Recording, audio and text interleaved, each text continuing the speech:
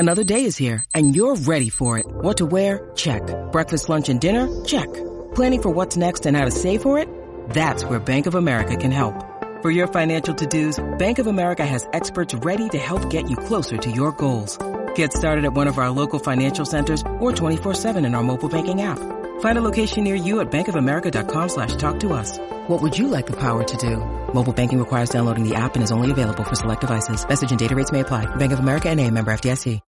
When you need mealtime inspiration, it's worth shopping Kroger, where you'll find over 30,000 mouth-watering choices that excite your inner foodie. And no matter what tasty choice you make, you'll enjoy our everyday low prices, plus extra ways to save, like digital coupons worth over $600 each week. You can also save up to $1 off per gallon at the pump with fuel points. More savings and more inspiring flavors make shopping Kroger worth it every time. Kroger, fresh for everyone. Fuel restrictions apply.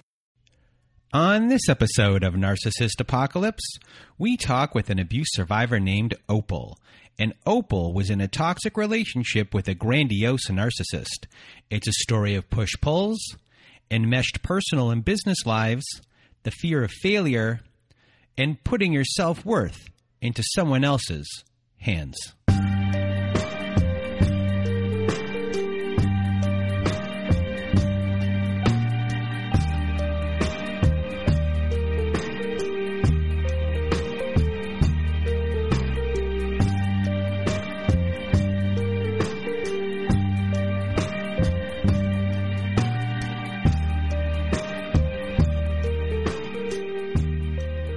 Welcome to Narcissist Apocalypse, everyone. This is a podcast that gives a voice to survivors of toxic relationships. I am Brandon Chadwick, but my friends call me Chad, and thanks for tuning into this episode. So what is a narcissist, you may ask? Well, for the purposes of this podcast, we refer to a narcissist as anyone who has displayed a pattern of behavior that shows a limited capacity to appreciate others' perspectives. It is that simple. Now, if you have not been to our website recently and want to be a guest on our show, please go to narcissistapocalypse.com. Top of the page, there's a button that says guest form. Click on that button and away we will go from there. And we are also accumulating, I can never say that properly, I'm not going to even try. I'll try. We are accumulating, what's wrong with me today? Anyway, We're collecting these letters for our Letters to My Narcissist compilation episode. And you can also go to narcissistapocalypse.com to, I have no idea what I'm even saying anymore. Let me just start back from the beginning. Another way to be part of the show is to, I'm acting weird today. Another way to be part of our show is to go to narcissistapocalypse.com and be part of our Letters to My Narcissist compilation episode. So if you want to read a letter to your narcissist, go to narcissistapocalypse.com. Side of the page, there is a button that says send voicemail. Click that button, records up to 5 minutes. Click it twice, records up to 10. We are accumulating these letters for a volume 6 of that episode. And if you do not want to read the letter yourself and you want me or my old pal Melissa to read the letter for you, just please send it to narcissistapocalypse@gmail.com and put Letters to My Narcissist in the subject line. And everyone, if you want to support our show, we have a Patreon. And our Patreon is where we have extra episodes that never made it to air, follow-up episodes with former guests. We also have on there virtual support groups through Zoom every Wednesday and Saturday night. We also have our own support forum page. And we are releasing content on there every week, every 2 weeks. And if you want to help support the show, please do become a patron of our Patreon at patreon.com/narcissistapocalypse. And about the Patreon, in about a month's time, we were going to be switching from our Patreon over to another platform, and we will be creating our own social network. And it'll be a community-based network, and it is beautiful looking. We're working on it right now. It's going to be really immersive, and we're going to be on there supporting each other, helping each other out. We're still building it out a little, and you won't just be able to connect with people through, your shared trauma. We're all going to be making friends on there, and you'll be able to find people through other types of subjects that you'll like. It's coming along really nicely, and, I'll keep you up to date of what's going on. But September 1st, we're going to be moving everything. It's going to be a brand new world, and I hope everyone comes to join us at that time. So just kind of putting it out there for everyone. And I also want to say that, we're also, working on a shoestring budget to put this show together. So we started to do sponsorships for our show, and people have been sponsoring because we have support services, and we're growing, and it's all coming out of my pocket, so it's becoming more difficult as time goes on. So thank you so much to the people that have donated to the show so far. And if you want to consider donating to the cause to help grow our support services, to reach a larger audience and help more people, sponsoring an episode of this podcast is a big way to make a big difference for so many people. You're going to help thousands and thousands of people. So thank you so much for considering it, thinking about it, and for the people that have. And this week's episode was sponsored by Ryan. And I just want to say a big thank you to Ryan for doing this. And, I'm forever grateful. Everyone is. Your generosity and knows no bounds. So thank you so much from me and everyone listening. You helped change so many people's lives. And thank you, thank you, thank you. So if you want to support our show and be a sponsor of our show, like Ryan did this week, like JJ did last week, and like Fern did the week before that, please do email me at narcissistapocalypse@gmail.com, and we'll discuss everything and go from there. And before we begin this episode with Opal, I just want to kind of talk about this episode because it was a really interesting episode, not just for Opal to tell her story, but it was also interesting for me as well. And I say that because, this episode and what we do here, what I do, for the most part, everyone else does a lot of the heavy lifting. I'm just listening. And, when it comes to telling stories, it's not easy for someone to come onto this podcast and tell their story. It's, it might sound easy. Some people might even be critical of the people that have told their stories, but it's not something that is easy to do. And people are telling their stories sometimes for the very first time.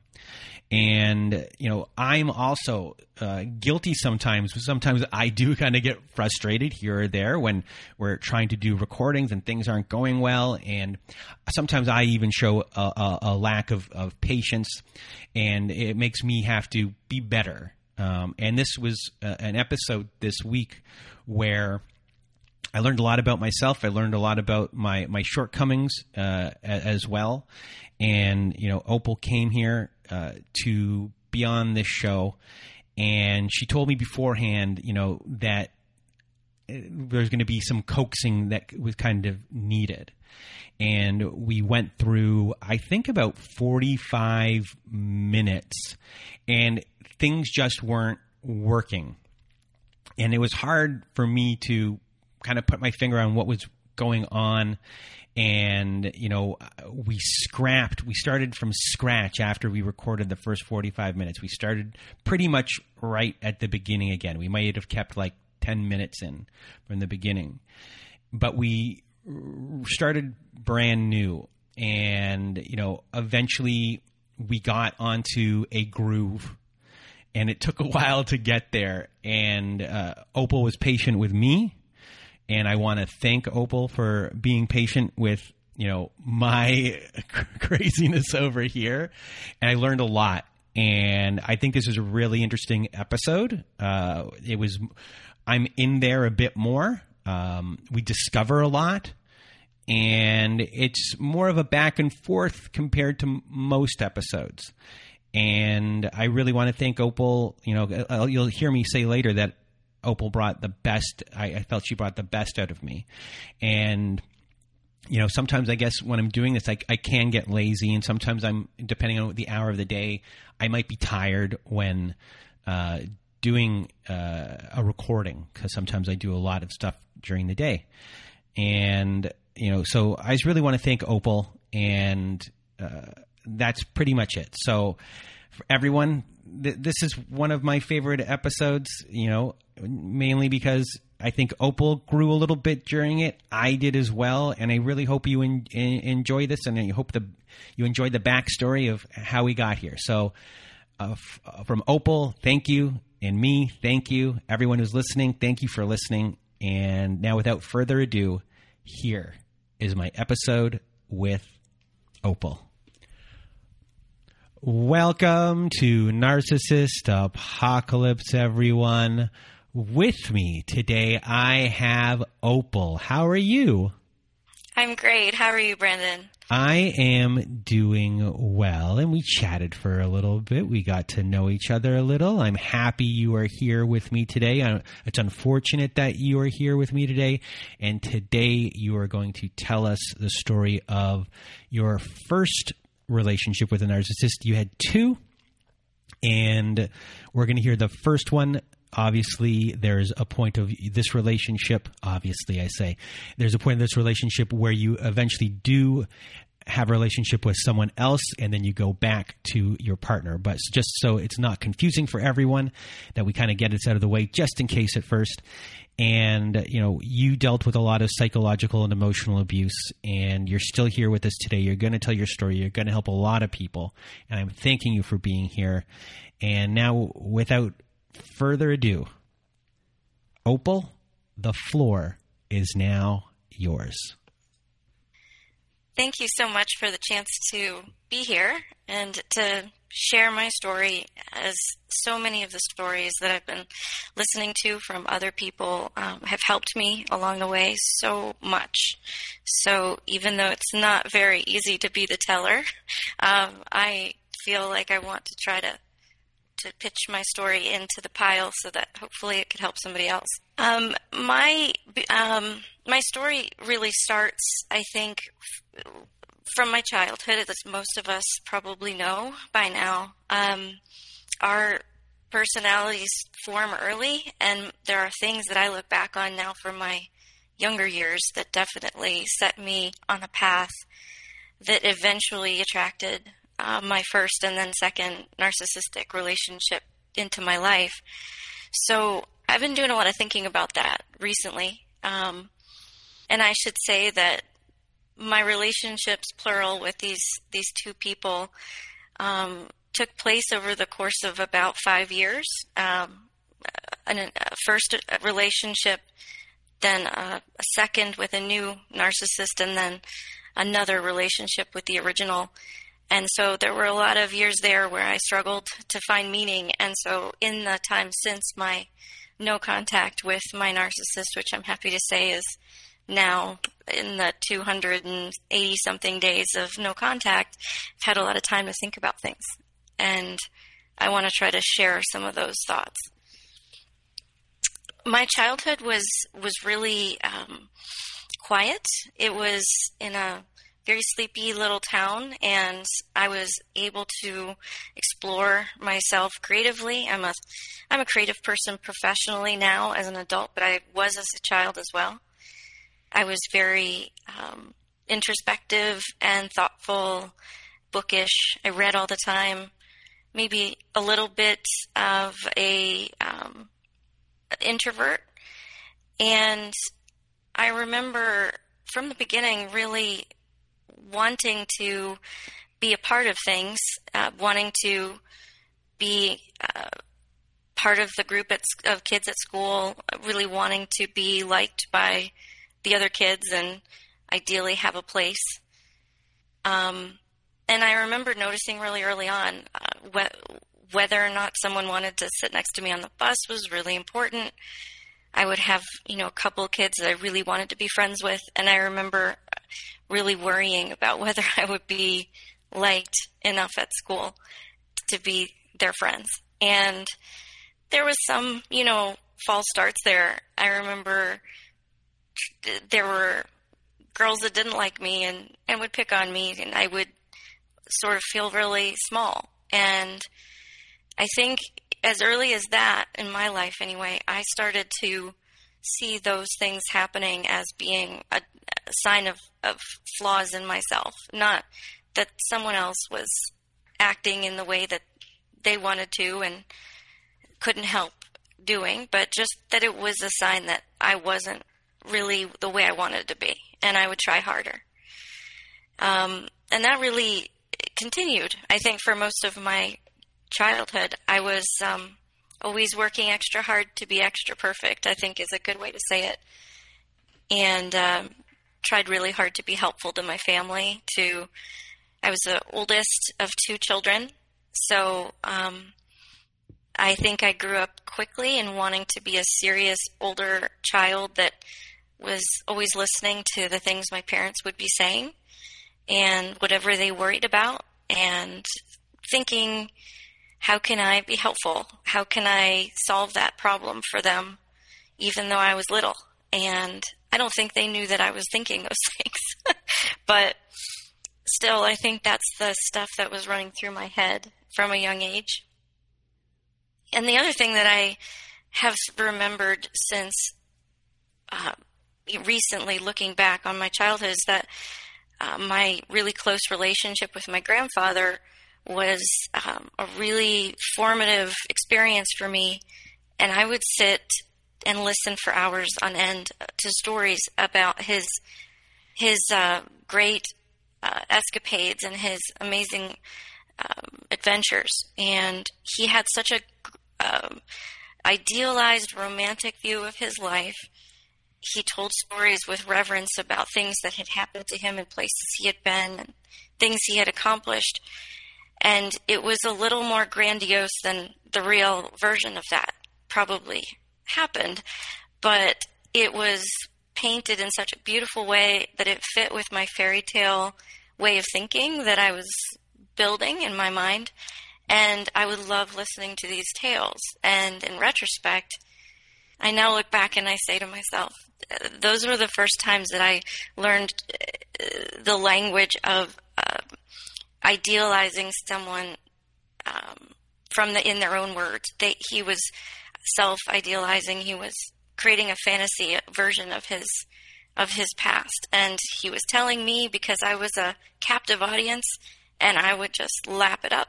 And I would be desperate to be the most perfect granddaughter I could be. And as a result, I was the golden child. I was the favorite of, there was probably 20 of us grandchildren. And I had that special place because I was always the one who would listen, and I would absorb everything he said and hang on every word. So looking back, I think those things really had significance when I think about my adult relationships with narcissists. It's amazing how even loving people who don't abuse you in ways that other people might recognize are unwittingly perhaps planting seeds for things that can grow into bigger problems down the road. And certainly I think that's what happened for me. So when it comes to your whole childhood up to, let's say, 18 years old, you become a bit of a perfectionist. Is that fair to say? Absolutely. And you struggle with being good enough. So you also become a people pleaser.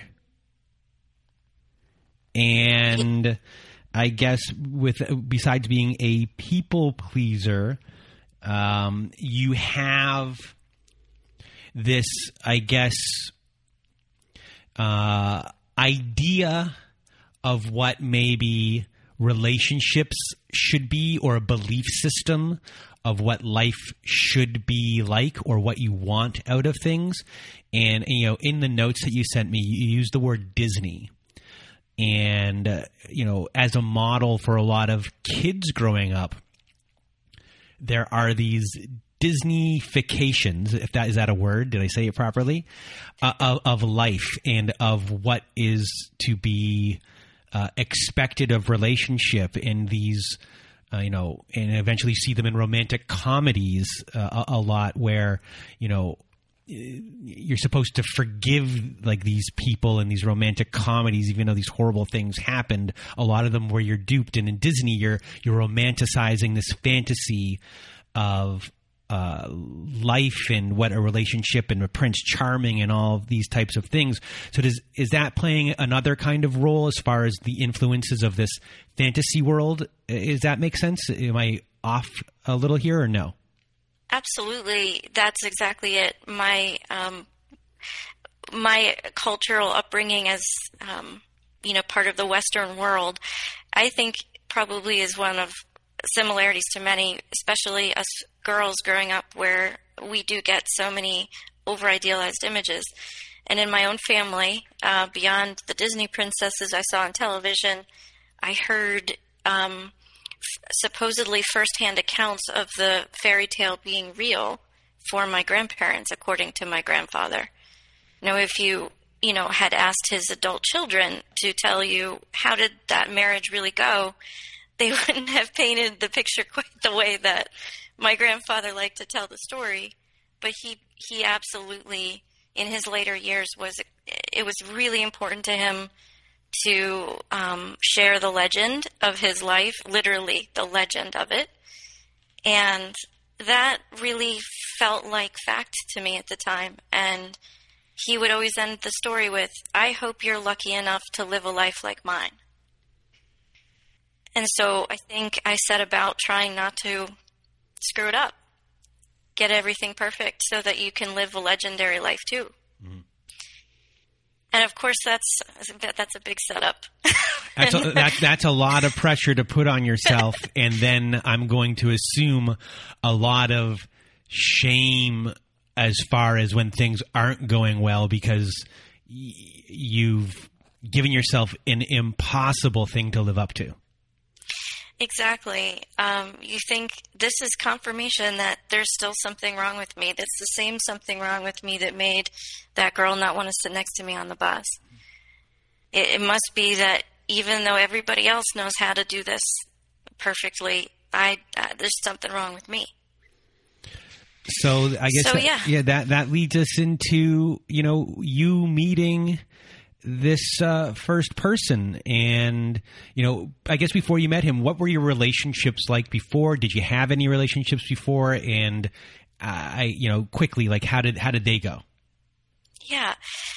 So I did have lots of relationships, and they were generally longer-term relationships for my age. So throughout, middle school, high school, college, I was more often in a relationship than not, and they generally tended to be at least 9 months, a year and a half, sometimes a few years.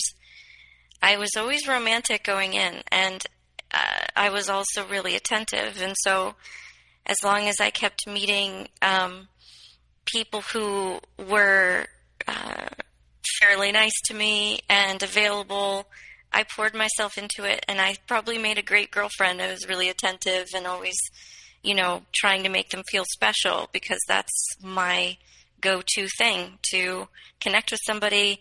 I want to make them feel good. And that's a part of what made me also such an attractive candidate eventually to the narcissist that came down the pike. But when I met that person, I had already a basis of lots of normal relationships before that point. So where did you meet this person for the first time? So I meet my narc for the first time at work. I've just taken an incredible design job. It's the job of my dreams. I'm in a city working for a designer I respect so much, and I'm working at this firm, and he's hired, and he's a fellow designer. He's the most exotic, foreign, wonderful accent, well-dressed, very unusual person at this design firm, and everybody notices him. He's the star. He has the highest number of clients. He's the most successful, and he's working relentlessly. He's a tiger at his job. And I am just maybe number two. I'm looking at him and I'm thinking, He's amazing. He's 10 years older. He's been all over the place. He knows all of the things that I wish I knew about being an amazing designer. And so I have a lot of professional respect for him, but we really don't have a lot of personal contact. He kind of maintains his distance. I do my thing. He does his. And it isn't actually until I leave this firm to take the chance to move out of state with my husband. I'm married at this time, and start a new life and launch my own design firm. And that's actually the moment when our previous professional relationship rekindles and he starts getting back in touch. So I'm working hard, starting this design firm out of, from nowhere, from nothing, in a spare bedroom. I'm starting this business just all by myself. And I get text messages from him. How are you doing? What's going on? How's everything going? He's really curious. He wants to hear. And I tell him how it's going. I'm flattered that he's staying in touch. To me, it feels like, why is he even paying attention to me? I'm out of state. I was, just a lowly, he never noticed me much before. Why is he in touch now? But he was curious. He was surprisingly curious about what was going on. And I would tell him, and I would tell him about the ups and the downs. And as I go along and I'm building this new business, I'm actually starting to see it work. And I'm getting busy. Clients are coming in. All of a sudden I can't figure out how to keep up. I've got more clients than I know what to do with. I'm tearing my hair out some days. I think, oh my gosh, I'm getting buried. I don't think I can keep up all by myself. What am I going to do? And so, he hears some of this from his, texts back and forth with me. And I can tell that I have his attention, and he's ready and waiting and ready to help. He wants to work part-time. He wants to, spend time on nights and weekends. I can help you out. I can work, I can moonlight with you while I still have my job here. It'll be great. You're so talented, he says to me. You're so wonderful. You're going to be amazing, but I just don't think that you have enough hours in the day. You're going to need, me. And so I latch onto this. I'm thinking this is great. I don't know where this is headed yet, but this company seems to be taking off. It would be great if I had your expertise. You're so much more advanced and in years in the career than I am, and I'm looking up to him still. So I'm thinking, how lucky am I that he's offered this to me? He's going to work, alongside me to make this happen. So here's a moment where you are struggling. He comes in kind of as a savior to you. Oh, absolutely. You're taking all of that in. You don't want to fail at all, so to bring him in this way. And you bring him in because he's also flattering you, and he's stroking your ego in a lot of ways, and he's building you up at the same time. So, yep. That's kind of going on. So he's able to wrangle himself back into your life.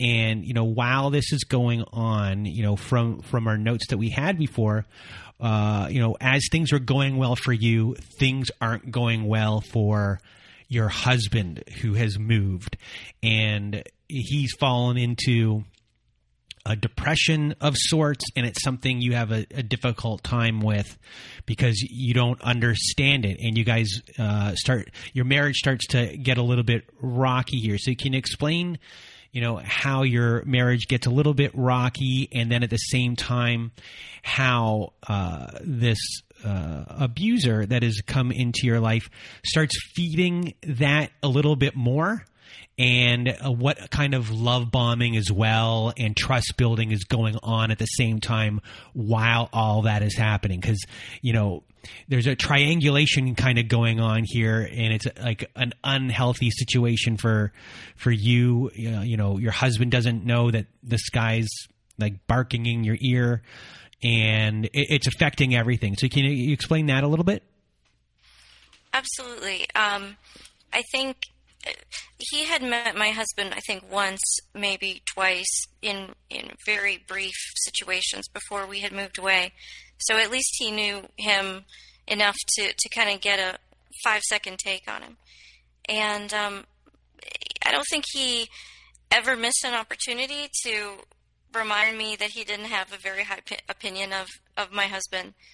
And when I started to share with him little by little that I was really struggling in my marriage, my husband was really struggling. He had a lot of problems with depression, alcohol abuse, things like that made his life really difficult. And so he would always jump in. My narc would say, well, it's not because of, any of those things. It's really just he was the wrong guy for you.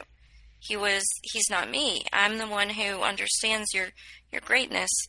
He's seeing me, he's describing me as this talented designer, and I'm just like, I didn't even really know you thought that of me. You always treated me like it didn't matter what. I didn't realize you had so much respect for me and you thought I was so special. And he would say, oh yes, you're so talented. You're the most talented designer that I've met in the States. And he's just not the right guy for you. He doesn't understand you the way I do. So he was kind of trying to insert himself in the cracks of the marriage. And at that point, it was a really vulnerable marriage. And I was feeling like, oh my gosh, my professional life is soaring. My personal life is falling apart. And here's the person who says he's the answer to all of those problems in one package. It was obviously a little too good to be true. So he would say things like, someday when we're not married to the wrong people, someday we could be together. I would make a great dad.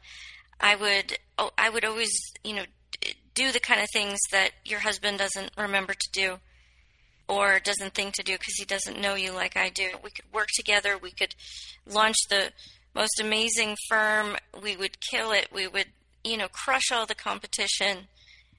It would be amazing if we were doing life and we were doing business full time. That's the way it was meant to be.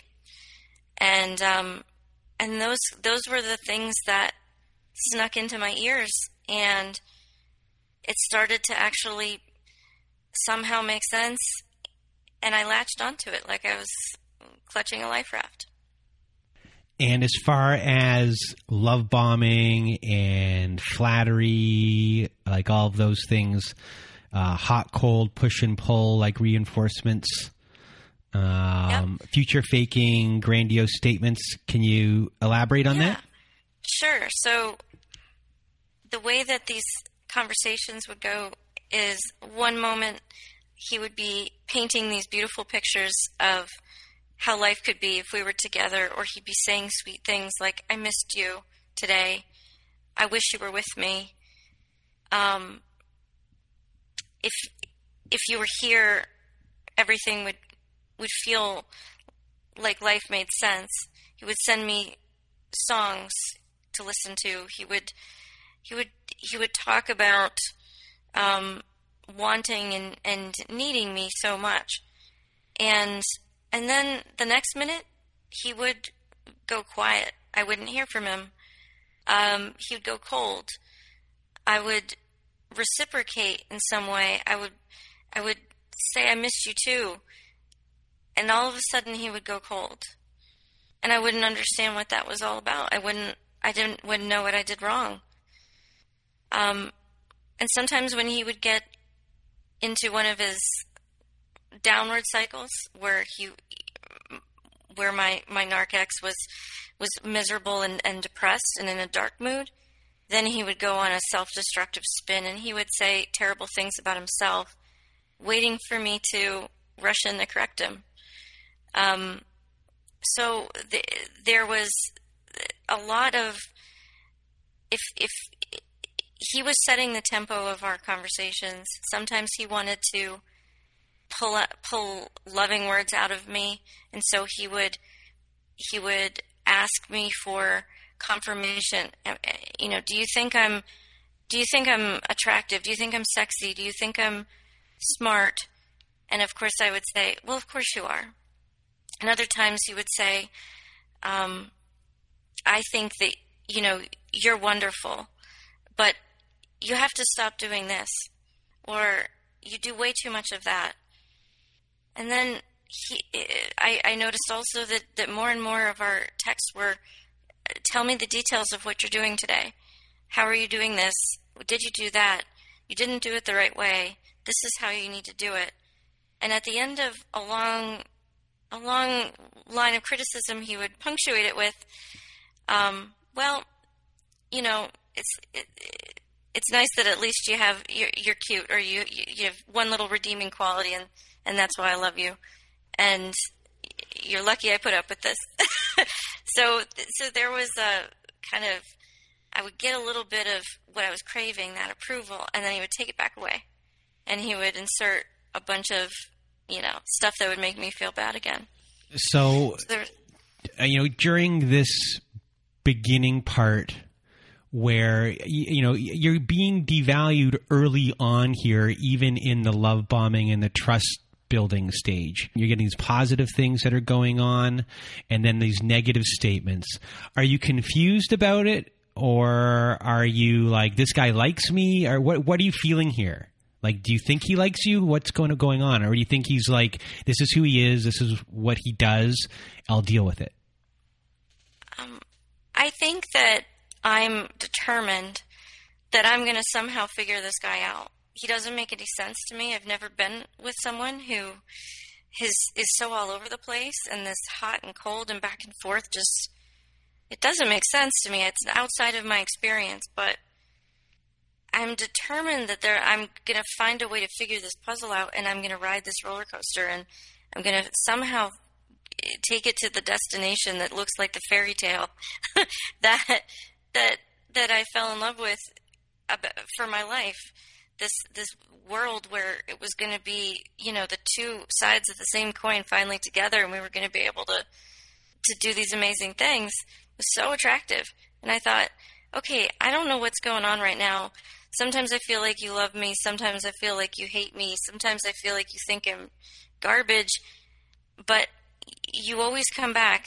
You're never satisfied. You're always here. And I think that I'd never received the amount of attention that I was getting from him either.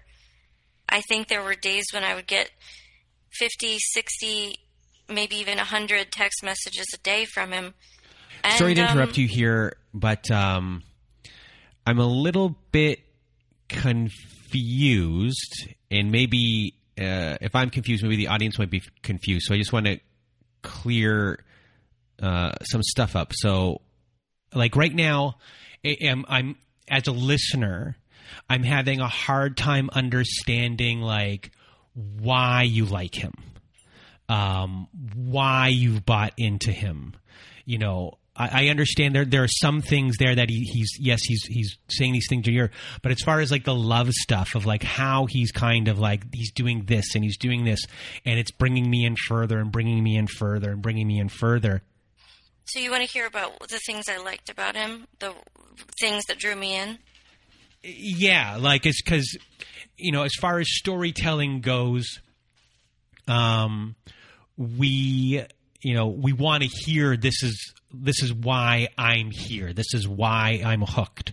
So when we're already hearing about the devaluation part, before we, because we're hearing about devaluation right now, and I think the confusing part for me is like I don't even know that you're hooked right now. So, or like what has gotten you to like him to even deal with the devaluation, if that makes sense.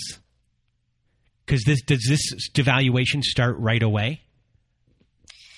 Yeah, and I think it starts. I mean, I'm starting from a place of devaluation when I didn't really think that he liked me at all, and in fact, he seemed to avoid me.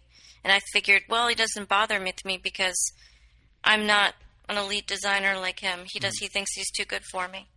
So when he started showing me attention, it was almost like, oh wow, like getting attention from somebody that you think is above your league, out of your league, and he, kind of felt he always moves through the world as if everybody is kind of he's sort of out of everybody's league.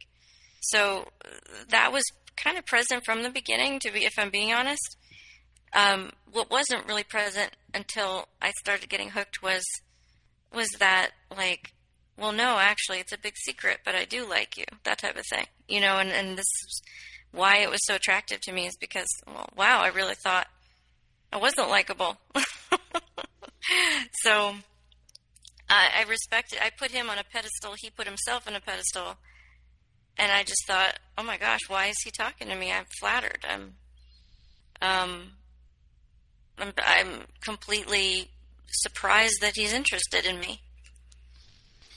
And that there was enough of a hook for you to, at that point, you're already in. Like, that is, like, seal the deal for you right there, because you respected him so much. Yeah, I mean, I guess it sounds pitiful, but that is exactly what got me. So you had him on a pedestal. He had you idealized as far as what, his belief in you or his projection of what he wanted you to be. And he's, so you already know he's this grandiose type of person, and that's okay with you. Yeah, I think I knew I'm really good at worshiping at other people's pedestals, I guess, Mm-hmm. And so it wasn't hard for me to accept that he was this incredible, amazing, grandiose designer way above my league. I accepted that as fact pretty quickly. And then when he started showing me attention, I thought, oh my gosh, why is he even bothering? Like, with a small little person like me? In my mind, I was not a peer. And then when he started showing me attention, and then he actually started to tell me that he thought I was a really great designer, that he actually thought I was really, really special. It was like I thought I was dreaming. I thought, oh my God, this person I've idolized is showing me attention? That's crazy. Like, does that mean that I'm actually as good as he is? Like, that's impossible, is it? I was completely flattered by his attention. I thought he was way out of my league. So everything from your childhood has led up to this point and is really controlling your whole entire belief system about who you are. Your whole worth, your self-worth has been put on trial your whole entire life. And here's now someone who's seeing your worthiness. Exactly. Okay. Yes. Okay. Exactly. And now you really feel like you are worth something. And this is really from someone you respected, and that is massive for you. And then all of a sudden, without you even knowing, you're now taking your self-worth and putting it into someone else's hands. Is that fair to say? That's exactly fair to say. Okay. It's exactly what it's doing, and it felt like such a relief. It felt like somebody else had the steering wheel. I was so afraid that I was going to drive my life and my self-worth like off the tracks, because I just was so worried I was going to not measure up in life. And here's this guy that I just think the sun, rises and sets with him. I think he's amazing. I idolize him in a lot of ways. And all of a sudden, like, he's saying I'm good enough to be tapped on the shoulder. He wants to hitch his wagon to mine, and that's just unbelievable. And I'm so happy to hand him the keys to my life, because I'm thinking, wow, it's in better hands now. So, at this point you're cooked. Like, very, very early on, you are cooked. He has you. And oh, yeah. From this point, for everyone listening, your marriage from here is going to really fall apart, and you are going to, eventually start a relationship with this person, and he's devaluing you at the same time. Yeah. And so you're getting a push and pull, but you're already into, like, you're already bought in. So this push and pull is just gonna be part of your life. Yeah, I'm not surprised by it when it happens, because, I always remember he would say things to me that sounded so familiar, because they were the very same things that I would say to myself. The criticisms that, would run in my head in the background that would tell I would tell myself, you're not good enough. You're this, you're that. There's such a negative self-talk that I have always kind of had in the background. And when he would say those things, it would be like, oh, I feel seen, I mean, it wasn't like he was insulting me. It was like he knew the truth that I really wasn't good enough. And that was my big secret, because I was having all this outside success. My design firm was flourishing. People were publishing my work. My star was supposedly rising. But inside, I felt like such an imposter. And I knew everything that was imperfect about me. And so did he. And he would call it out. And not only would he call it out, but he would have a solution. And so he would have a reason that he could fix it, or that I needed him because I was so, Okay, I get it now. You are in a spot here where you respect him so much and his opinion because he can see you for what is actually going on, that you are going to listen to everything and be like, yes, he's right. Yes, exactly. All right. Now we're. I don't know what we're going to keep in here, but I'm going to leave this in. Everyone who's listening, I've been trying to figure out what was been going on to like really hammer down, really what's making you tick here, and this is really strong, and. You're not just in here. You're really deep in. This is a really bad spot to be in. Having your worth in someone's hands like this, where you truly believe that they have your best interest at heart, or not just that they're so smart that I should just listen to them because I'm so tired of always trying to be perfect. I just want someone to do it for me. It's a real bad spot to be in. Yeah, and it wasn't, it was like a foregone conclusion that I knew I was going to fail. And so to be able to trust somebody else with everything was such a relief, because I was figuring he's not going to be as likely to fail at my life as I would be. You know how we talked before at the beginning where you said, sometimes we have a conventional stories and how we do things in an unconventional? This is going to be one of those unconventional ones, I think. Well, you predicted it. I figured you'd probably have to help me out here. So from this point, you eventually sleep with him, and you're still married at the time. So can you kind of discuss what happened there? Obviously, guilt, huge guilt, and STDs.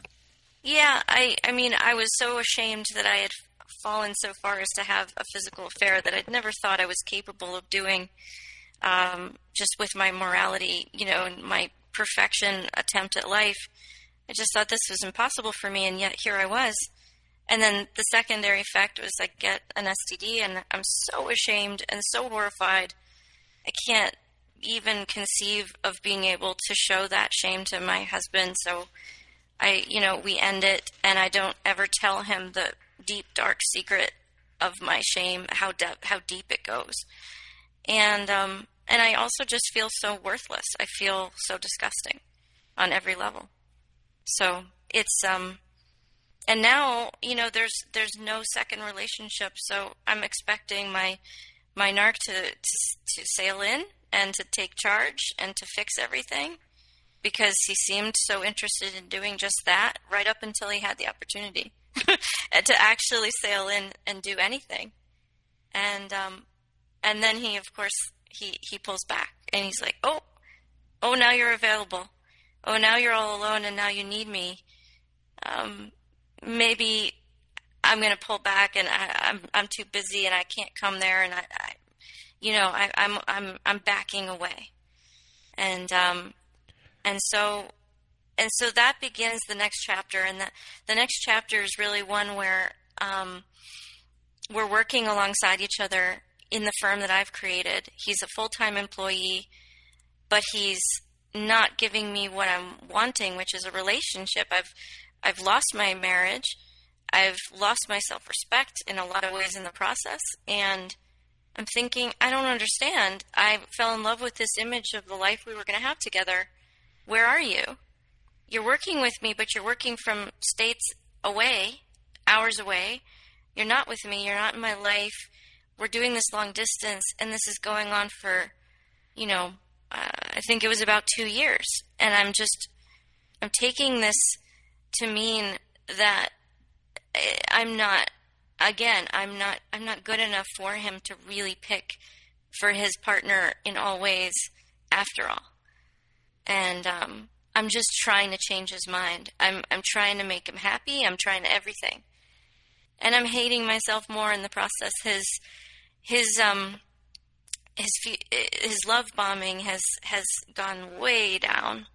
His criticism has gone way up. And so I'm getting such constant feedback on all of my problems, my supposed weaknesses, the daily things I'm doing wrong with the business in his mind or doing wrong personally. He's telling me, you should dress different. You shouldn't look the way you do. You shouldn't work the way you do. And even though I would call myself a feminist, even though I'm well educated, I just have such low self-worth that I believe him. And I believe that he's saying this, as he would put it, because he wants to help. And yeah, I'm sinking, and I'm sinking, and I'm sinking.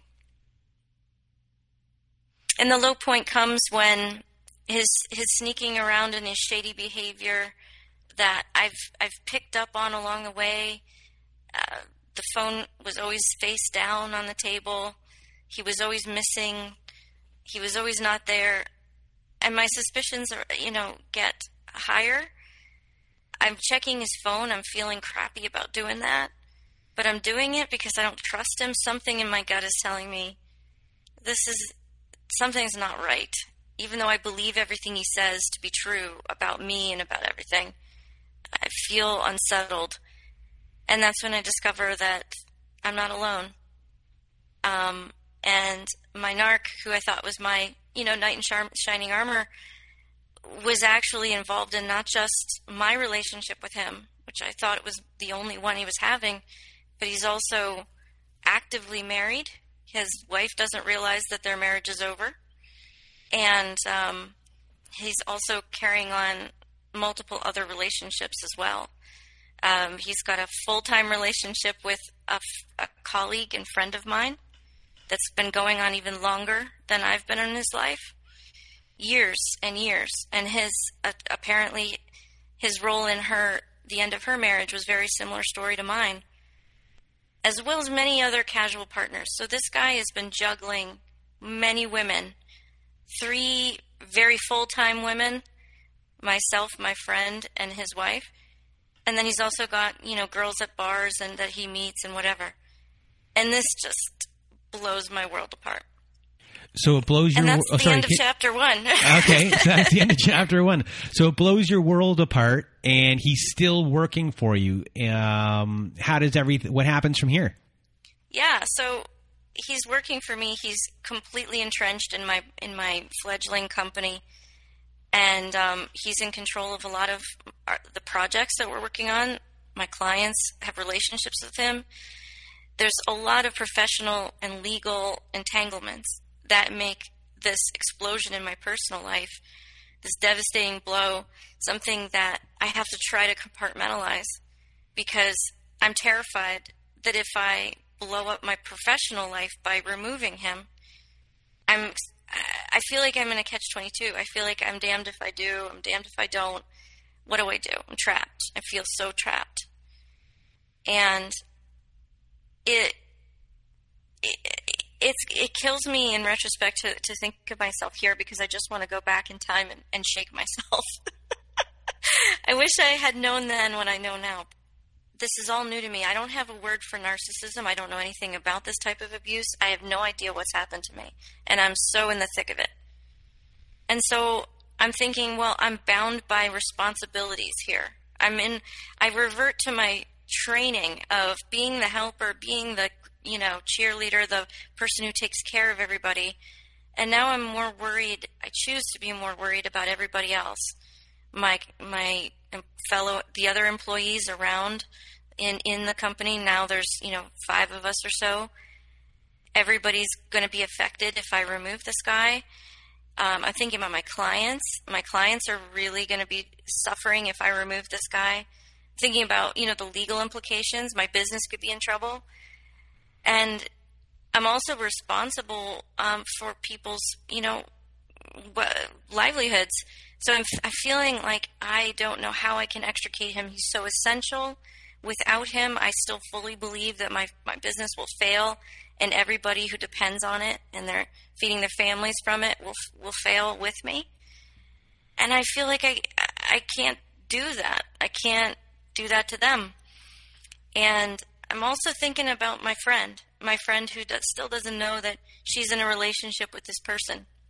And I'm thinking about his wife who, doesn't know what he's up to too. And I'm worrying about them. My reaction to all this is to just sink myself into a puddle of worrying about everybody else.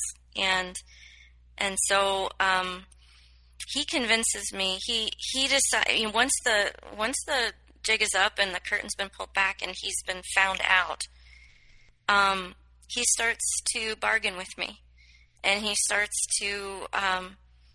He's decided that his position in the company is very important to him. He wants to maintain that. So he manipulates my view of this situation, and he says, we can work together. We can make this work. I'm not going to abandon your clients. I'm not going to abandon your business. I'm not going to watch it fail. Highlighting, of course, that he believes that that's what will exactly happen if he's not a part of it. And then he also plays upon my guilt, my readiness to accept guilt by saying, really, I feel terrible about this. I feel terrible about hurting you. I'm so sorry. I'm so sorry. I'll never do something like this again. And I've ended it with my, other girlfriend who's a friend of mine as well. I've ended it with her. I promise I'll never bother her again. She doesn't need to go through the pain of hearing all the details. Please don't tell her. She's had so many struggles. She couldn't handle it. And then he goes on and says similar things about his wife. I promise that I won't do anything like this again. Please let me make it right. Please protect the people that don't deserve to have the pain put upon them of knowing what you know. I'm going to do right by this situation if you'll just give me the chance. And so I choose to trust him, and I choose to hope that by keeping the secret of what's happened and by protecting, everybody else from the truth, so to speak, I feel I allow myself to be convinced that I'm doing the right thing. And so that's what I do. I keep my silence, and we work together. And every single day, I feel like it kills me that this is the situation I'm in. He's really good. Yeah, he is. And, my friend is also still working with me, and so I'm confronted by all sorts of reminders on a daily basis of this pain, but I feel like I'm in a little corner of forced silence. And I've trapped myself there. I've allowed myself to be trapped there. He hit you in all of your spots, and he knew and he knew exactly where to go. I mean, yeah, he's really good. He was really smooth, good. real smooth. He got you. He is. That was like, for him, that was nothing. He had you. Oh yeah, absolutely. And so it's in this dark period when I'm incredibly. Now I'm learning the word depression. I'm myself in the first. The first long, dark valley of depression myself. And I'm working incredibly long hours, and I'm devoting myself to keeping the business, going. He's in it. I'm still trying to juggle all of this and make sense of it. And in walks, Narc 2. And I'm not going to spend too much time on this except to say that the second narcissist walks into my life at this moment when I feel like my self-worth is in the gutter, and I feel so alone, and nobody can know the load that I'm carrying because I'm trying to protect everybody else. So essentially, just to explain to people, right here, you're broken up with narcissist number 1. A new guy comes into your life. You start dating him, and you're dating him, you're already at a real low. You're dealing with this other stuff on a day-to-day basis. You're feeling terrible about everything. And now here comes this other guy into your life, which is just going to make your life a little bit worse for about a year. Yeah. And, he hooks me the same way. I guess, he figures out my number two, and he, I start out, I find him the same way. It's a professional conference. We meet, and I'm looking up to him again. He's like Narc 1. Narc 2 is also 10 years older, further along in his career. He's the, splashy designer guy that everybody respects and I think is way outside my league. And he turns his attention towards me unexpectedly, and I'm like, what is this?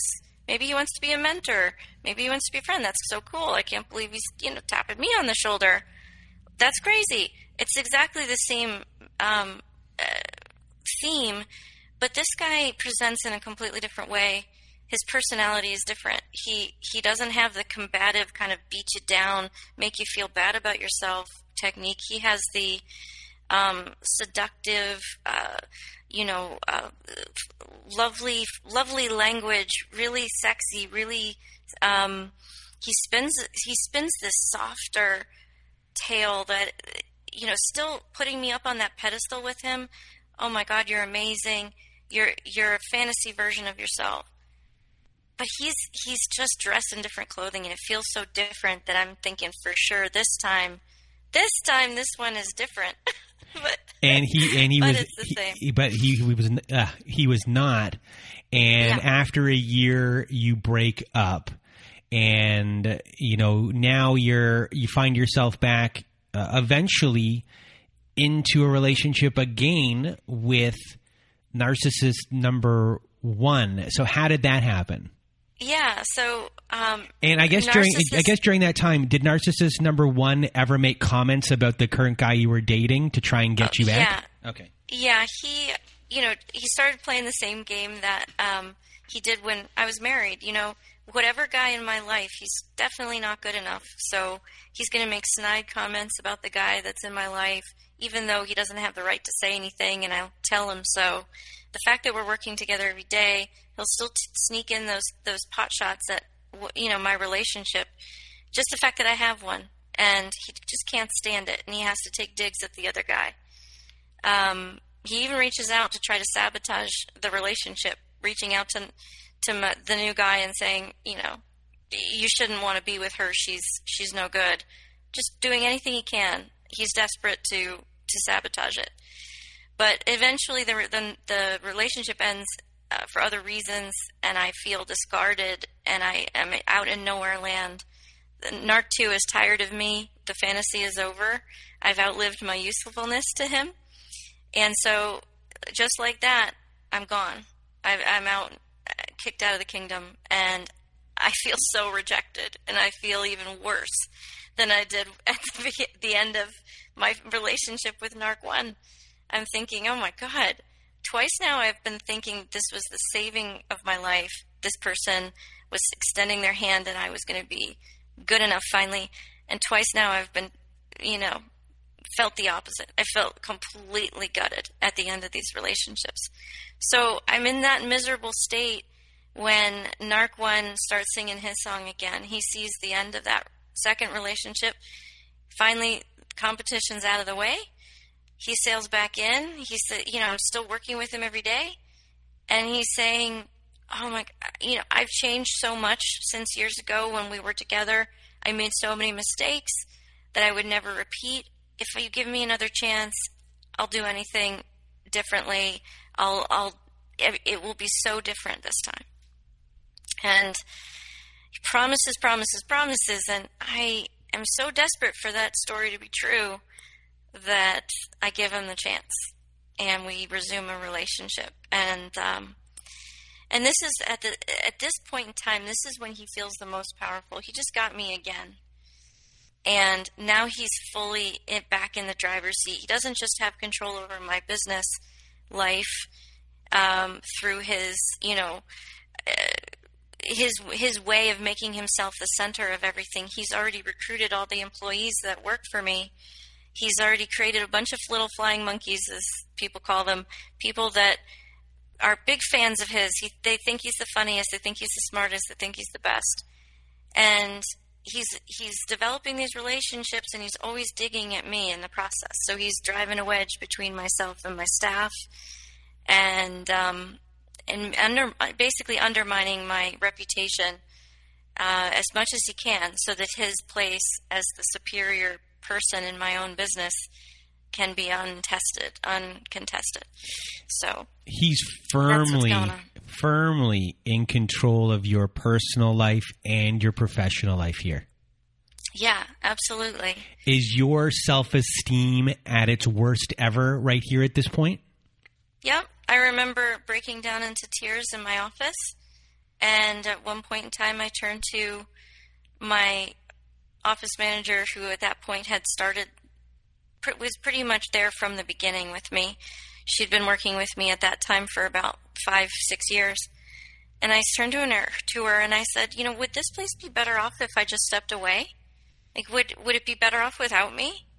And I really meant it. I was asking the question because I believed that it must be true. And I was trying to do what was right for everybody. And I was trying to be brave enough to ask that question, suspecting that the answer was yes, we'd be better off if you would step away. And that was the low point, definitely. I have a question. Yeah. As far as friends or close people you are close to in any sort of way, are you able to discuss what's going on with them, or are you too afraid to?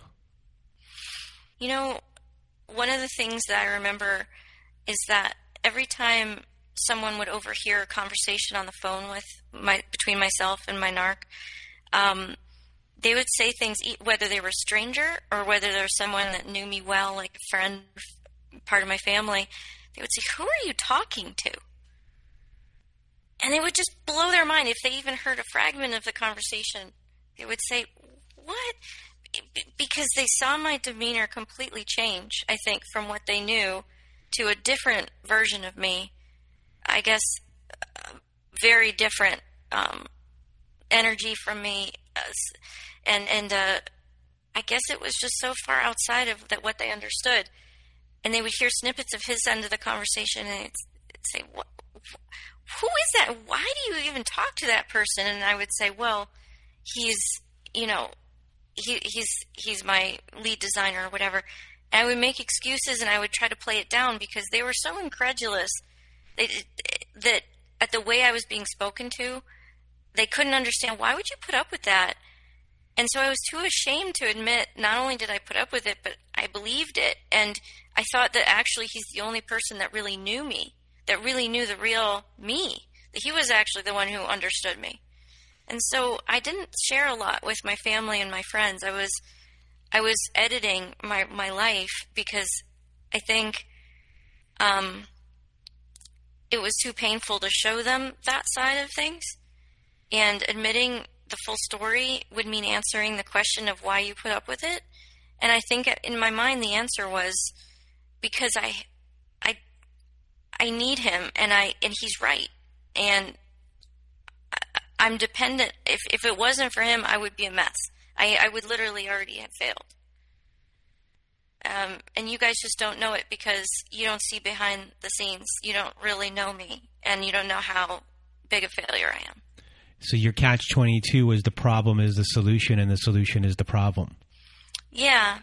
And so, I definitely experienced a shrinking world because my relationships with my family and friends were affected. I think when you stop sharing with people, they stop feeling as close to you, and they don't know how to support you and how to feel like they want to in your life. And so he became everything for me. He was the only person that really knew this enormous part of my life because I wasn't sharing it with anyone else. And do you feel that the only person that could fix your pain was him? I felt like he was not interested in fixing my pain. I felt like it was my responsibility to fix all the things wrong with me, and then my pain would end. My pain would be over when I stopped failing so much. And, of course, that was defined by how much he thought I was failing. So he was in control of that. You were really turned in all directions. Yeah. Yeah, for sure. That's tough. And that's really tough to navigate. Like, you know, obviously you get out of here and out of the situation, but, you know, to navigate those waters and how turned around you were and all the confusion, your worth not being in your hands and how much control this person had, not a good spot to be in. And, you know, you got out and you should be proud of yourself. I'm getting ahead of myself, but, you know, you got really entrenched in there, and, you know, you should be proud. I'm just saying. Oh, thanks. Yeah, it was, I really bought into it because it was perfectly tailored to, like you said, he found all of those buttons to push that, that I left those doors wide open, you know, those paths to capitalize on those vulnerabilities. And if you ever read if you ever read the human maggot, if you, I think I lived that. If you ever read the human magnet syndrome, you two together, you guys were the perfect magnet match. Exactly. And I think you just hit on the things that I've been thinking about the most recently. So I want to get back to that magnet thing at the end if you remind me. Okay. So just to catch you up with the end of the second chapter is, you know, 2 more years of this and my self-worth just keeps getting beaten every week. This catches us up to basically the second finding out that, you know, behind the curtain, the promises that were made, the future that he promised was empty because he was still up to his own old tricks. He was still doing all the things that he was doing the first time, the cheating, the lying. Everything was repeating itself. The cycle had started up again. And it actually, you know, it had never ended. I had fooled myself into thinking that he was capable of change, but he had never changed. So the relationships with his wife have still never ended. The relationship with his girlfriend / my friend had never ended. And this was all possible because he's still living out of state at this time. He's coming in to see me a week or 2 at a time, then he's flying back home. So he can do what he wants over there, and he can tell me whatever he wants to tell me about where he is, and I'm taking him at his word. And at one point, you know, what was really happening is I was flying in to see him from time to time, and I'd fly out, and my friend, the other girlfriend, would show up the following week. And, you know, I remember her telling me later that when I put up a Christmas tree in his house just before Christmas that last year. I actually purchased it and ordered it and all the stuff and put it up by myself. He didn't help me at all. I did the whole thing. And this was my big surprise because I wanted to help him make his house feel more like home, you know. He had a way of kind of pulling these favors out of you. Oh, you know, my house doesn't feel homely like yours does, and if only I had decorations. He would always just throw these little fishing lines out, manipulative kind of needs that said, oh, look over here, I have a need that you can fix for me. And then I would rush at the suggestion. It wouldn't take much suggestion. I would just think I was being thoughtful and generous, and I'd just rush to do it. So there I am, putting the tree together, making it beautiful. And the very next week, you know, his girlfriend's visiting, and he's telling the girlfriend how hard he worked putting up this Christmas tree. And, of course, that's a complete lie because he never touched it. But it was just a really kind of crystallized example to me of the absurd reality I was living in. I was literally living in like a Lifetime bad movie, you know, where you're like, how could she ever not realize that the man she's married to is married to 2 other women? That's the kind of life I was living, and I had no idea because I allowed myself to believe what he told me. And as much as I complained about him not being a full-time presence in my life, I just always fell for the reasons he gave me. I can't sell my house. We're doing this long distance. We said, all these reasons. And so that's how we pulled it off. So I finally find out it's never changed. I'm still in this triangle, crazy star. I don't know how many points of this triangle there are, because there's lots of people in his life. He's desperate for attention, and no one woman is ever, gonna give him enough. And when I find this out, I'm just, it blows my mind. Again, I thought my mind was already blown. It's blown even more. But this time is different. This time, unlike the first time, I'm not going to fall for his story about how I'm protecting people by being quiet and sparing them from the pain that I had to go through the first time by realizing the depths of his deception. This time I realize the only way that I'm going to help anybody is by making sure that they know exactly what kind of a life they're living. And so I take a moment, and I'm still, very entrenched with this person in business. So any move I make is going to cost me dearly, no matter what.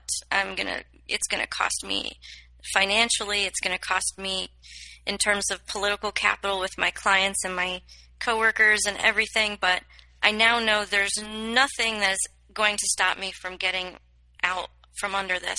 This is too much even for me with no self-esteem. I'm thinking, nope, there's this one little shred in there that's still battling for myself. And I know that something has to be done. So I take a moment, I figure out my plan, and I decide that it's about a week or 2 weeks that it's coming up. We're going to have this business trip together, and it's my chance. He's going to be outside of my office. He's going to be away from my people.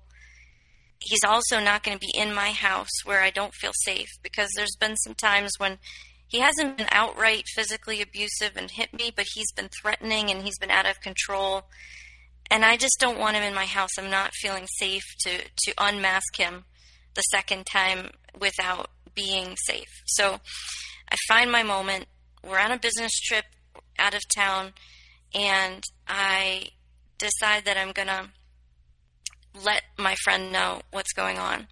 So I use a tape recorder on my cell phone. And I do this because I want to have a conversation with him where he acknowledges the timeline of our relationship. And I want to record us talking in the car as we're driving to this, business destination.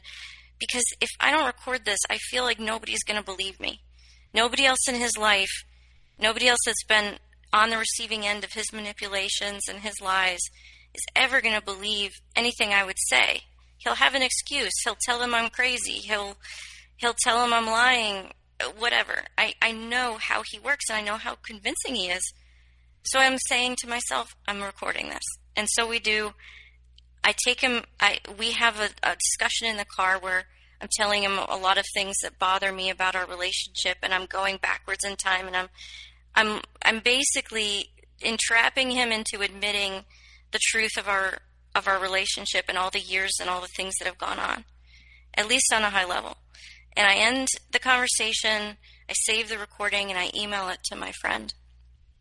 And I do this knowing that we can confront him together in a safe space. She's going to be, available and processing this information at the same time that that I'm out from my normal environment. He's away from our normal environment, and I feel safe enough to kind of wave a red flag in front of the bull, because I know that there's going to be a lot of anger that comes from him when I do this. And so I send the recording. My friend listens to it. She calls me the next morning. We don't say much to each other. I think she's still reeling because she is invested. I think I'm 5 years in at this time. She's 7 years in. She's got a small child. She's got a lot to process in that moment. But I asked her, do you want to say anything to him? She said yes.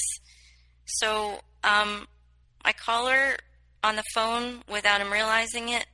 I walk in to the hotel lobby where we're both staying. And again, I'm choosing my moment. I want it to be in a public place where I feel safe. And I said, on the phone.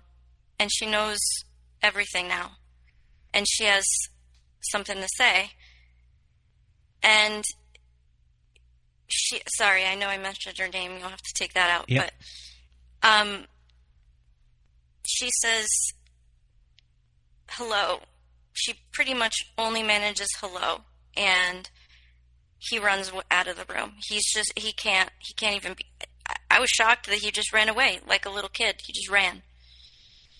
And at that point, I left the hotel and I drove to his wife's house. We were actually, the business trip happened to be located in the same city that she lives. And I knew where she lived, and I knew that I would be able to reach her before he did. And I slipped a little note through her mail slot.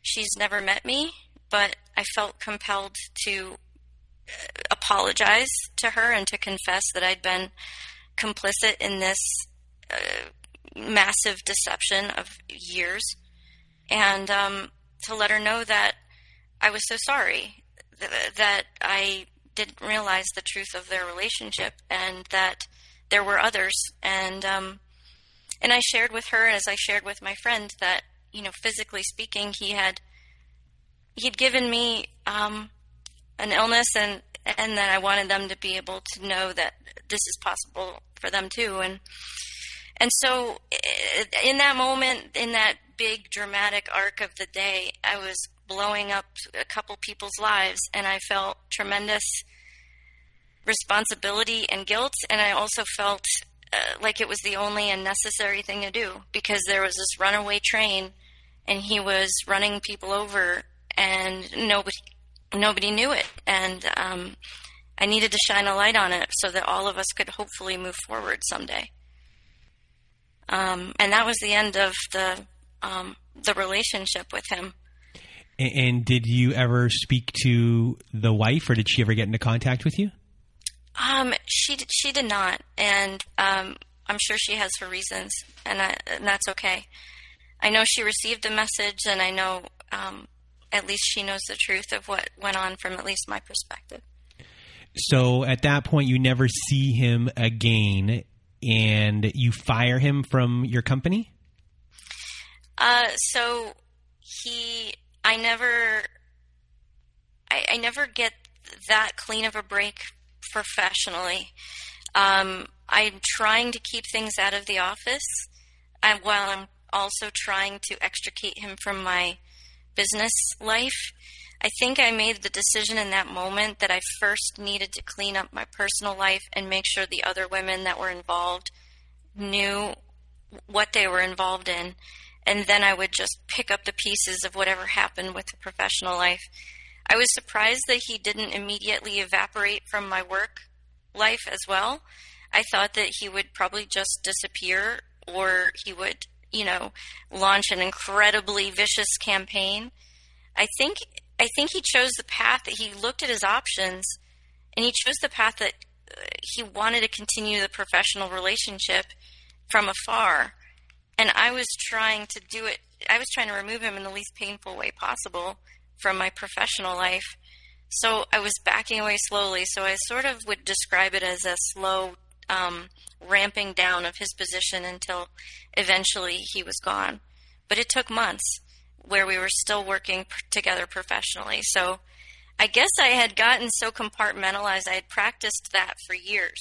And the fact that I had just suffered a second personal devastation still didn't take away my ability to have this dual life where I was pretending that I wasn't bleeding over here, and I was trying to put a good face on over there.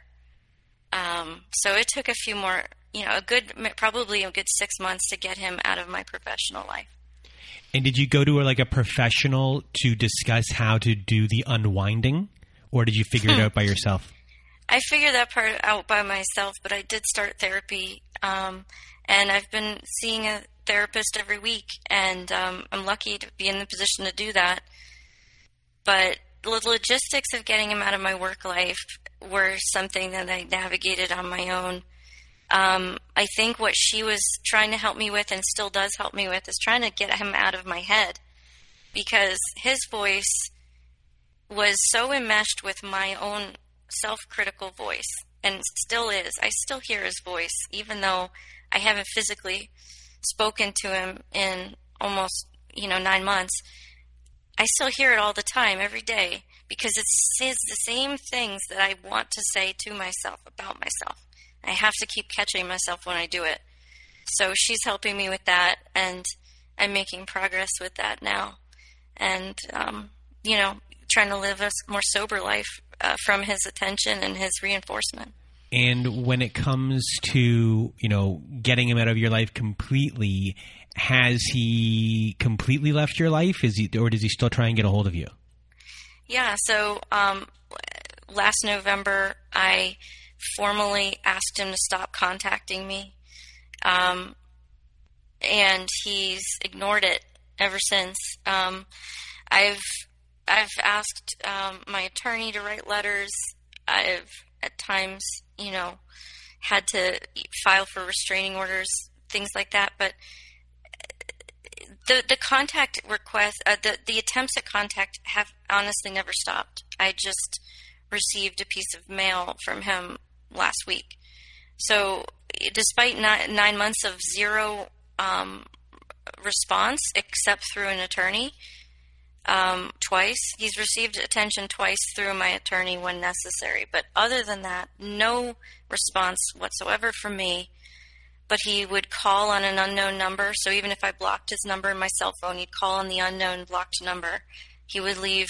Sometimes he would call, in the first few months of no contact, he would call sometimes 12, 15 times a day or all night and leave, rambling apology messages. He would talk to me about how miserably sorry he was, how much of a fool he was, how he would never make the same mistakes again. He has still done all of the same things that he always has done in an attempt to reel me back in. And, he's even resuscitated the love bombing again and started with the compliments again that were so rare when we were actually in a relationship, so to speak. That was when I got less of them. But, when I would walk away from him and reclaim myself, all of a sudden my value would go back up, and I really believe that he only wants what he can't have, so I don't know that he'll ever stop trying to reach out. So how long has it been since you've gone completely no contact? So it's been since November 14th of last year. Do you still struggle with wanting to contact him? And if so, how do you deal with that? Yeah. That's a really important question, and I'm glad you asked, because in some ways I'm freer than I've ever been. My life is more peaceful. I don't have that constant negative voice in my head physically the way on the phone from him. I still have to deal with my own version of that, but he's no longer a presence. But I definitely notice my brain still reaching back for the familiar, and he did ingrain himself so much into my life, in every area of my life, my personal life, my professional life, that there is that trauma bond that people talk about, and it's definitely real for me. I know that it was such a strong drug to me in a lot of ways, this constant need to try to please him, to try to find the way to get it right this time. And he just felt, he really enmeshed his life with mine. I've heard people talk about how narcissists kind of want to just absorb your personality and your spirit and become one with you in a way, and co-opt your personality. And that's the way it felt. And it felt so like he was so close and in there way down, dug down really deep. He just dug.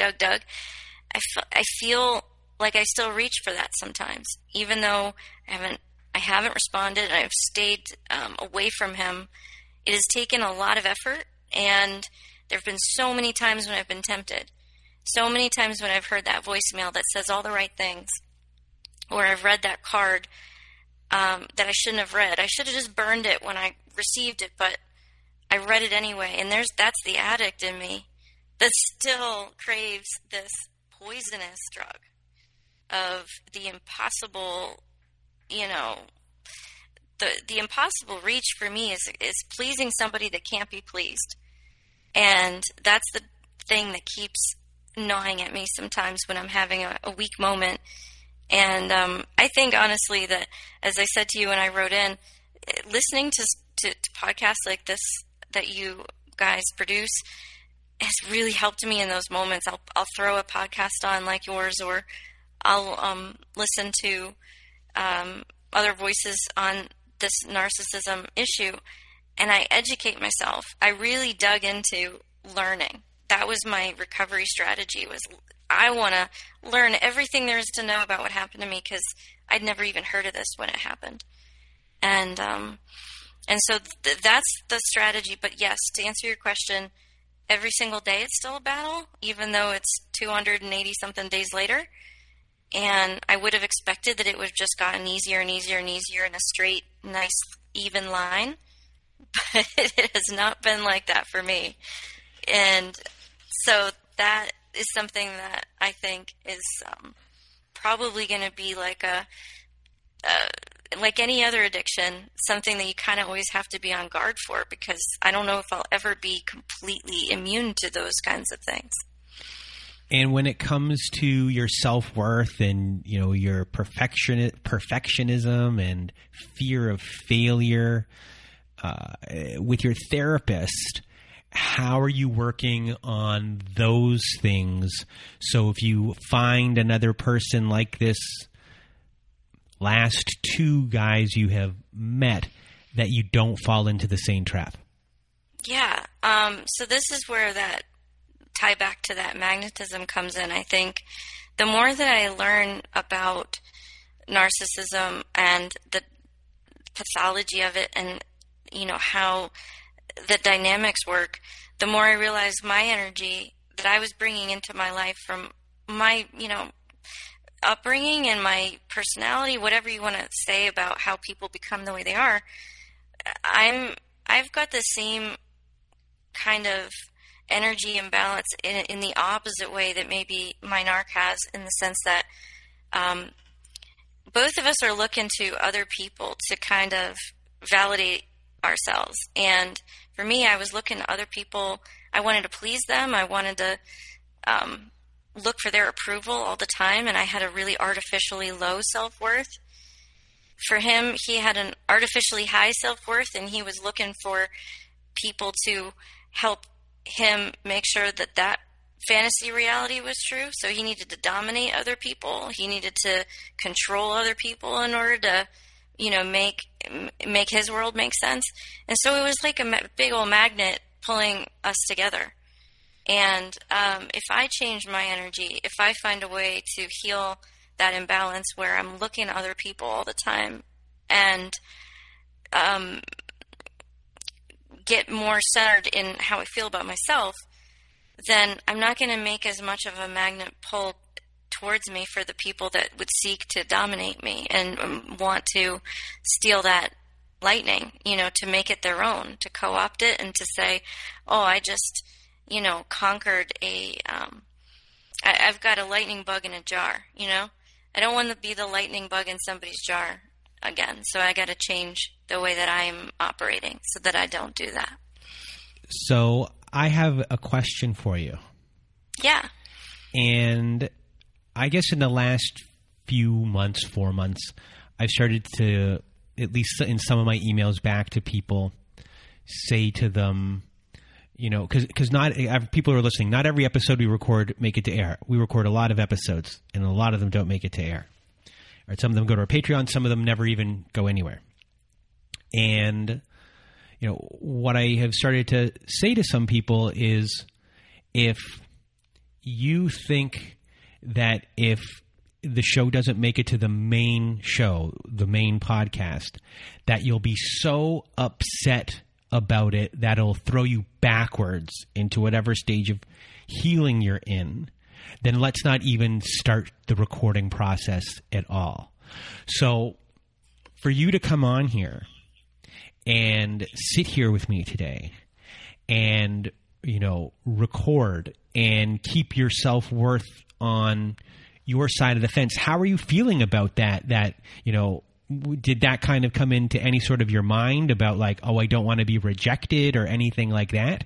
Because it's not rejection, because, we have a job to do here as far as like having our audience listen the whole entire way through. We have to put on the most not the easiest to listen to, it's hard to explain, but not entertaining, but ones where people will just listen the whole way. So did that make you nervous? Yeah, I think for sure it does make you nervous, because at least for myself, I don't feel like I know the things that other people are necessarily needing to hear, what they're looking for, and whether or not I'll be able to offer it. And you want to be helpful. That's my nature, right? I want to be helpful. I want to give people what they want, but you don't really know what they want. It was nerve-wracking, and certainly when I would stumble and get lost somewhere, it would be hard to feel like, oh, God, there's me failing at my job, right, for the next 90 minutes.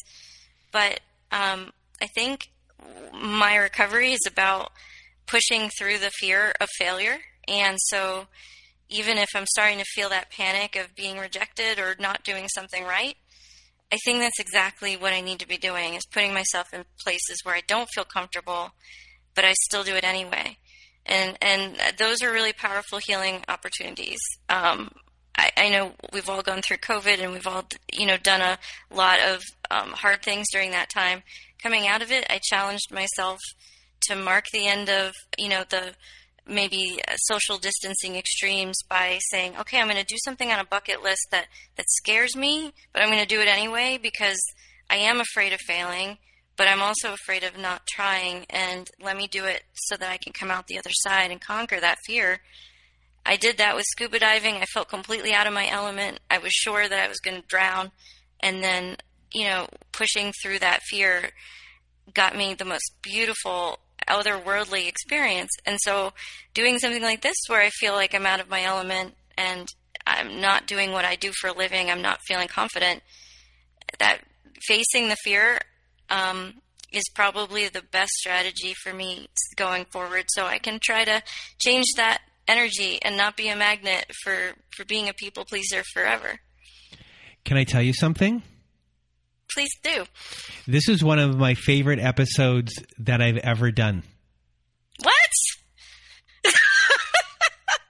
No, sir. I thought for sure it was one of your worst. It has nothing to do with that. We both came here. It's hard to explain, but I think you brought the best out of me today. Oh, my goodness. Well, thank you. And likewise, I think I could say the same. There was a moment where things kind of clicked, and I felt safe, and I felt like we were speaking the same language. So thank you for that. There is this, I'm just going to be really blunt here. There is this documentary that I love called Dogtown and Z-Boys. It's about a skateboard team. And there's this one moment in there where this man who was running this skate team at the time was talking about one of the skaters. And he said, when you watched him skate, this person would, be in the middle of a move, and it would be an absolute disaster. And somehow through that disaster, this person made art. And for some reason, I feel like that today, that's our show. Well, I like that. I will take that as a huge does that make sense? And I'm so happy that we made it. I think we were in like a trouble spot for a while, and then we just hit it. Awesome. Don't you think so? Well, Yes, I would definitely say I feel so, and I'm so happy you feel so as well. All right. So, before we end off our show today, do you have any words of wisdom or advice for everyone else who's going through the same thing? Yeah, I do. I think making sense of what's happened is really important, and for me, it's been a strategy of listening to other people's stories, finding the commonality, which your show does a beautiful job of sharing with the world. It's also been like, peeling back some of the psychology, digging into my own past and figuring out what was going on with me so that I could put it all into context and really reverse engineer my thinking. And then once I worked through all the understanding parts, my brain, I hit a little bit of a plateau because my brain felt like it had all the information that it could have, and I still felt stuck. I still felt like I was in the grieving stage for so much longer than I wanted to be. And I didn't know how to move forward from that. I thought I had all the facts, but I still felt so sad and so empty. And I think that for me, this next chapter of healing is really centering around the emotional changes that come from putting myself out of my comfort zone and teaching myself that I can trust myself again, because I adopted someone else's version of reality as my truth. That was how my abuse was made possible. And in order to silence his voice in my head, which, as I said, I still hear from time to time, I have to make my own voice much louder than it has ever been inside of me. And so for me, that means pushing myself, challenging myself, patting myself on the back for my wins, recognizing those wins, and really having room in my life for the joy of those everyday victories, the ones that say, oh my gosh, it feels really good to just sit in the sun and to not be productive or helping anybody else right now. Just to be enjoying living, just living, just being here is enough. And I've already done what I needed to do just by showing up. So if anybody else can identify with that, I would just say, keep doing what you can do to move through the stages of grief so you can get to the other side of where I think the peace is waiting. And I know that everybody can do it because I know that nobody thought they would fail more than me. And here I am, and I'm feeling so much better than I did, so keep walking. Well, Kaya, I am proud of you. You've come a long way. You're going through a lot. You've been through a lot. You're doing the work, and it's not easy to do. You have a lot of work to do, but you're on your way. What you went through, you were in a really, as I said earlier, you were in a really bad spot, and you found yourself here, and you're helping a lot of people today, and you should be really proud of yourself. So thank you from the bottom of my heart for being here with me. Thanks. I don't know if it matters, but you called me Kaya, and you called me just then, and you called me Opal in the beginning. Oh, my God.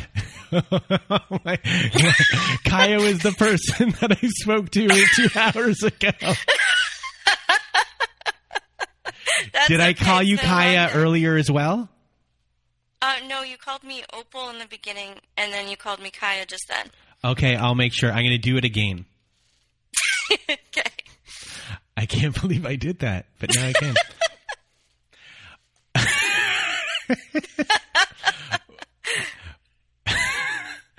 Okay, I'm going to get my composure. Hold on. Whew. Well, Opal. Hold on. Maybe I need a new name. I don't know. Well, I think we should just end the show there. So from Opal and not Kaya and I Does that even make sense? We hope you have a good night.